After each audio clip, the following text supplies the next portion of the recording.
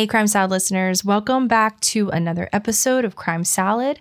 My name's Ashley, and with me always is my partner in crime, Ricky. Hey, guys. Hey, so we have some bad news. Yep, the bunnies died. The bunnies didn't make it. They died overnight, sadly. But on a lighter note, we have a few patrons to shout out. Ricky, take it away. All right, so we have some cool ones this week. We have Lauren, Troy, Patricia, and we have Sean, who actually pledged $75. That's awesome. That's amazing. I know. That's crazy. It's like extremely generous. And rare, I feel like. Yeah. To us anyways. So thank you guys so much for supporting our podcast, but let's jump into the show. So if you guys remember, a few months back, we covered the 2004 case of Lisa Marie Montgomery, a Missouri woman who murdered Bobby Joe Stinnett as she brutally cut open Bobby Joe's abdomen to take her unborn baby. This case made national headlines, and in 2021, Lisa Marie became the first woman to be executed by the federal government in decades. Our case this week follows a similar trajectory.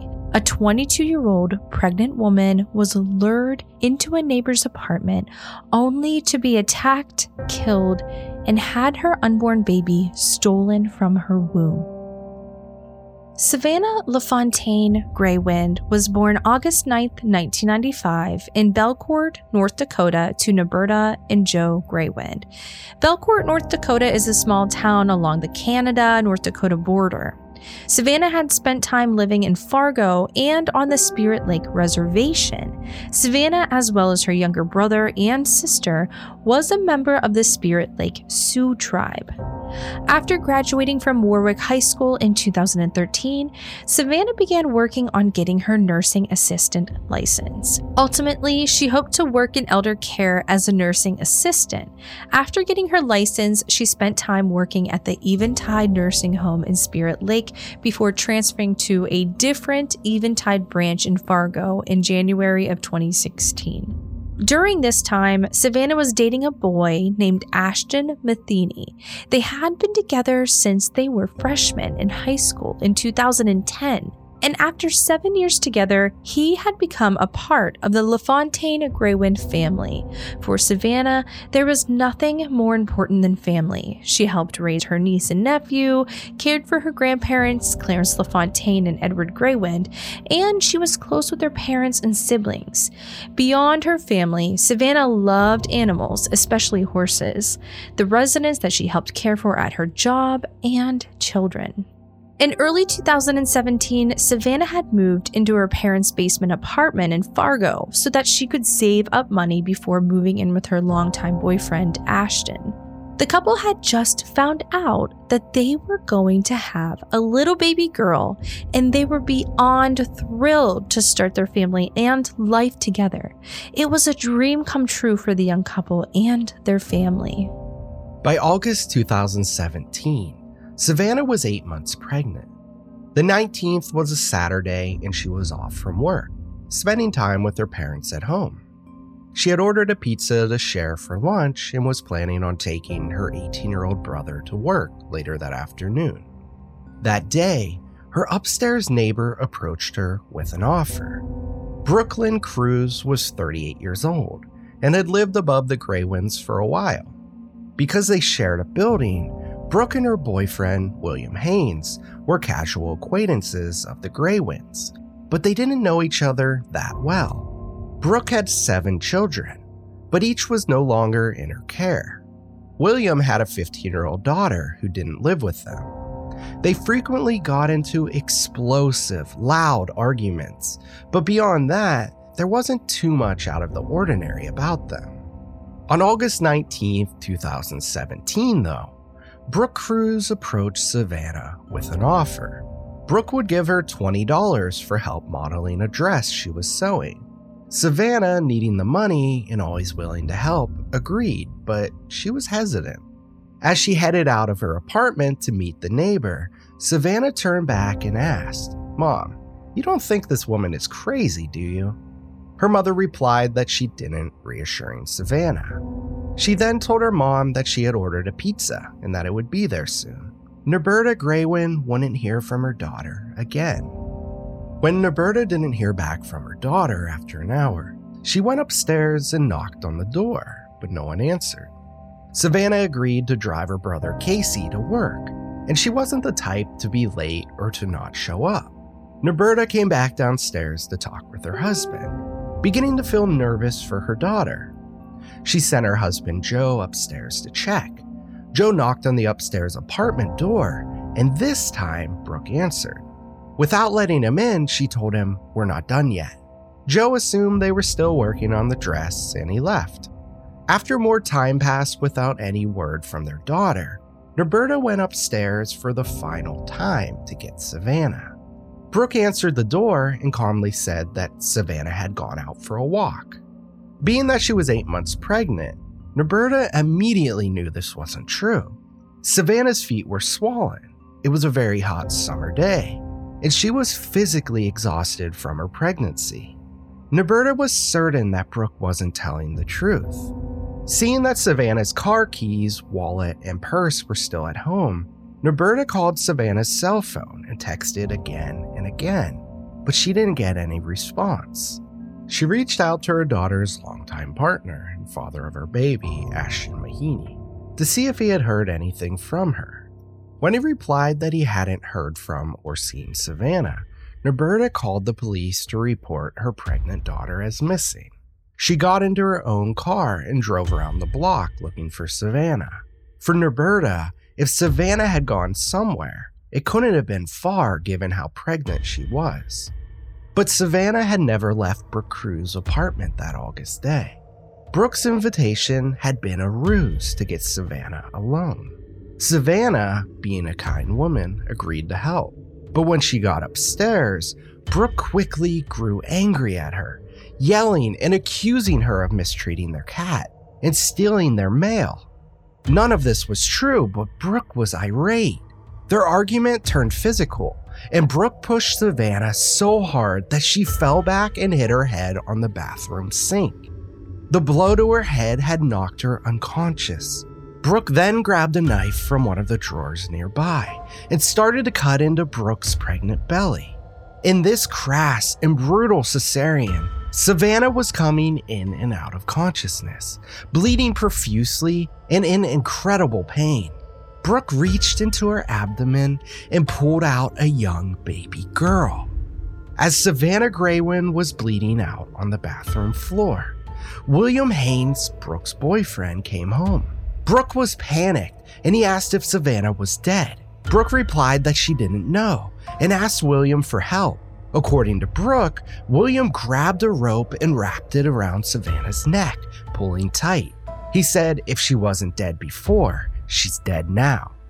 With Savanna's newborn baby in the bathtub, Brooke and William began to clean up all the blood and hid Savanna's dead body in a bathroom closet. That afternoon, they pretended everything was normal and that the baby was theirs. Unaware of the horror that had happened just above them, the Greywind family was desperate for answers as to where their daughter could be. By 4:30 in the afternoon the next day, they had gathered all of their friends and family to help search for Savanna. Over these next 2 days, police went into Brooke and William's apartment with their consent. They were obviously persons of interest given that Savanna was last seen leaving their apartment with Brooke. But because they didn't have a search warrant, they weren't able to look in any cabinets, drawers, or closed doors. Savanna's body was still in the closet, and her stolen baby was covered up by a blanket, asleep. Limited by the constraints of searching without a warrant, the police didn't find anything that tied Savanna's disappearance to Brooke and William's apartment. By Sunday, August 20th, Roberta, Joe, and the rest of the Greywind family, and Ashton Mahoney, had begun making flyers and posting signs asking for information from the public to help find Savanna. Despite all their effort, nothing turned up. On Wednesday, they hosted a prayer vigil at the Sanford Medical Center in downtown Fargo. Members of Savanna's family spoke and asked for FBI's help in finding their beloved daughter, sister, and friend. A $7,000 reward was offered for anyone who could help bring Savanna home. By August 24th, 5 days after Savanna was last seen, Fargo police announced that they have conducted multiple searches of the Red River, which runs through the small town. They also have canine units tracking for any signs of her, and they have all of the department's resources focused on finding Savanna.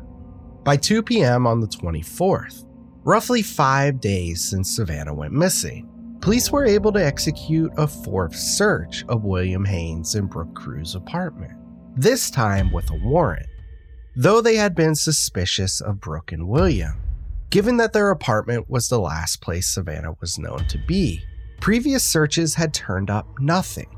This time, investigators were able to get a warrant after it was reported that William was telling his co-workers that he and Brooke had had a baby over the weekend, and William's credit card history showed a purchase of diapers.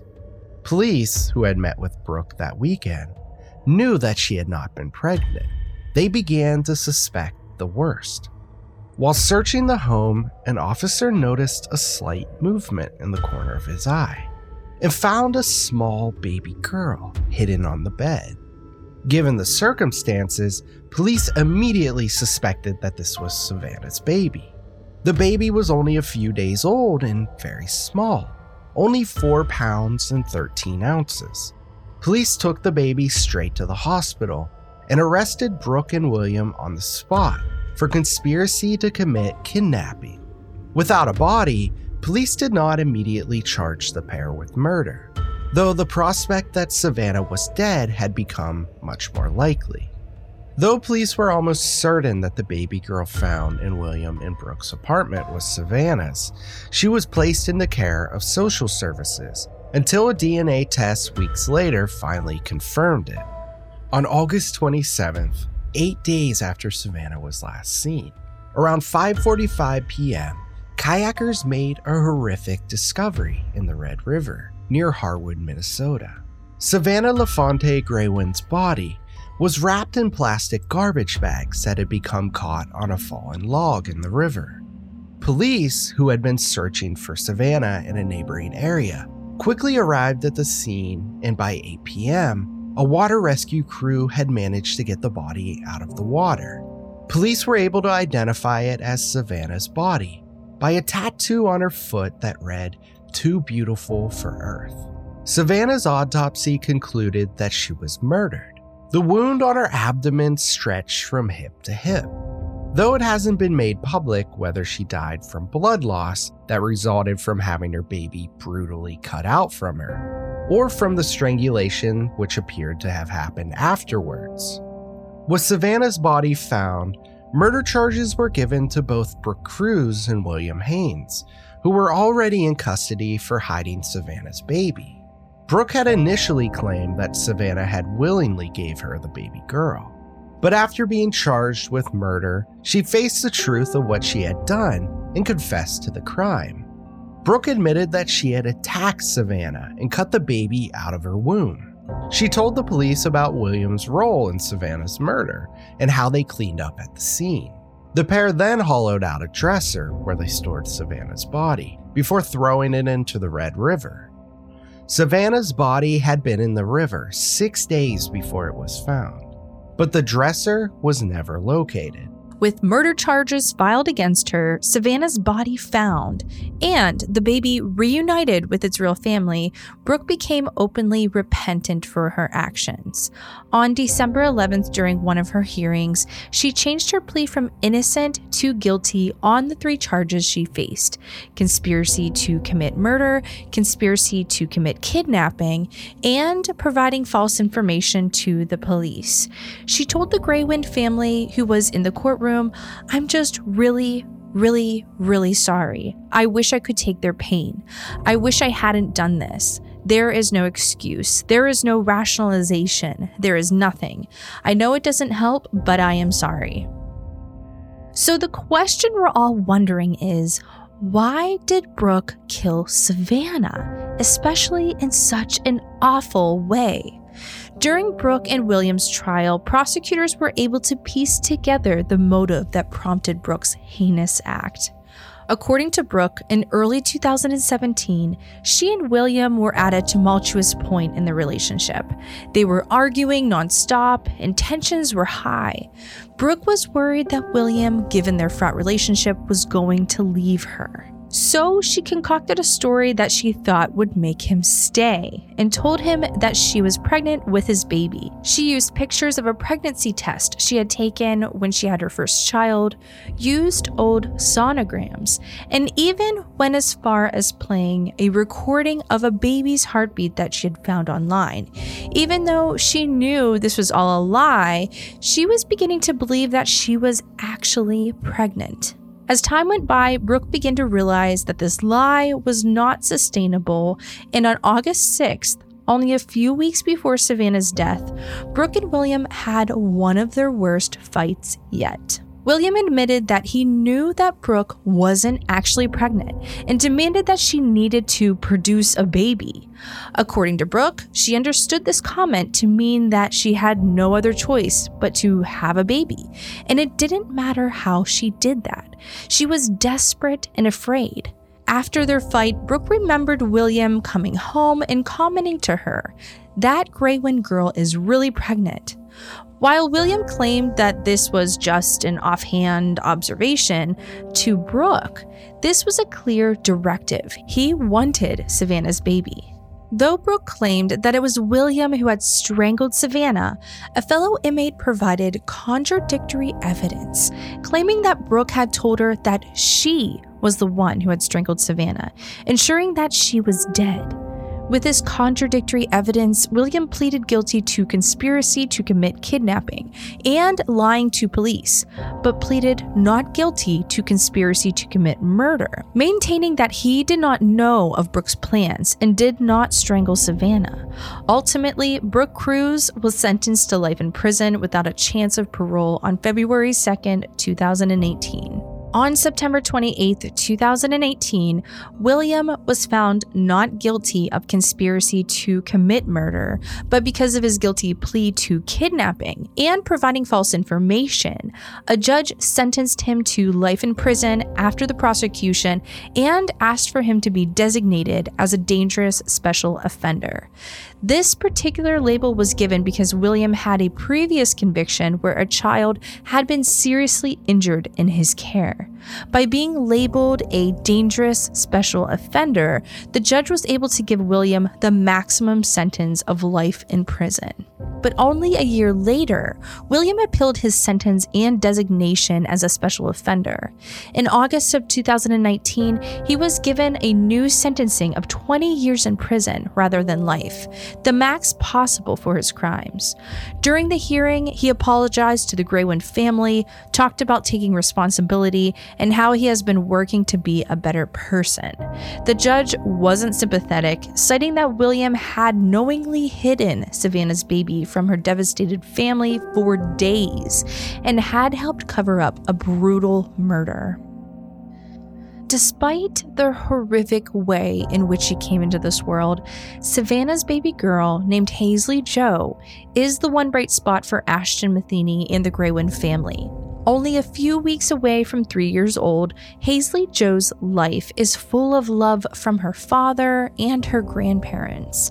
Ashton frequently posts photos of his daughter on a Facebook page dedicated to Savanna and knows that Savanna would have been the best mom to Halsey Jo. In addition to posting about his daughter, he uses Savanna's page to help raise awareness for other missing Native women. In the days after Savanna's murder, the Fargo community has reached out to help Ashton and the Greywind family. A GoFundMe page raised more than $24,000 to help them care for Halsey Jo. Even a 3-year-old donated over $1,000 that they had raised with a lemonade stand in honor of Savanna and Halsey Jo. Perhaps most notably, Savanna's brutal murder has led to the unanimous passing of the Savanna Act in September of 2020. First introduced in 2017 by North Dakota Senator Heidi Heitkamp, the Savanna Act was created to help address the growing number of missing or murdered Native women across the United States.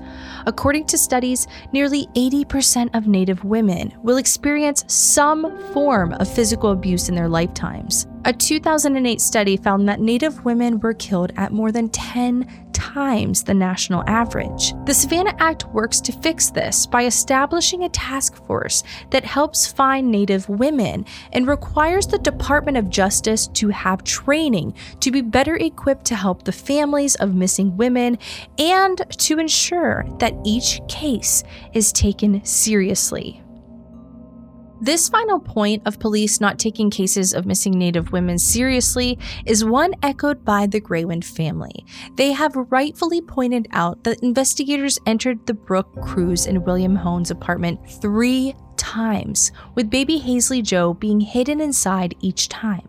They wonder why investigators didn't search harder or notice Brooke and William's strange behavior sooner. Why did it take them days to get a search warrant when it was clear that Savanna was last seen with Brooke in that apartment? They hope that with the passing of the Savanna Act, no family will have to endure days with no answers and a less than thorough police investigation. With Savanna's killers in prison for many more years, we are hopeful that the Greywind family has found some closure to this terrible chapter. As Hazley Joe grows older, her father and grandparents are committed to making sure that she knows how much her mother loved her. With the Savanna Act now passed, we hope that considerable strides are taken to improve the care and attention given to cases involving Native women to prevent any tragedy like Savanna's from happening again. Thank you all so much for listening, and we'll see you next week. Crime Salad is a Weird Salad production. Are you kidding me? That was perfect.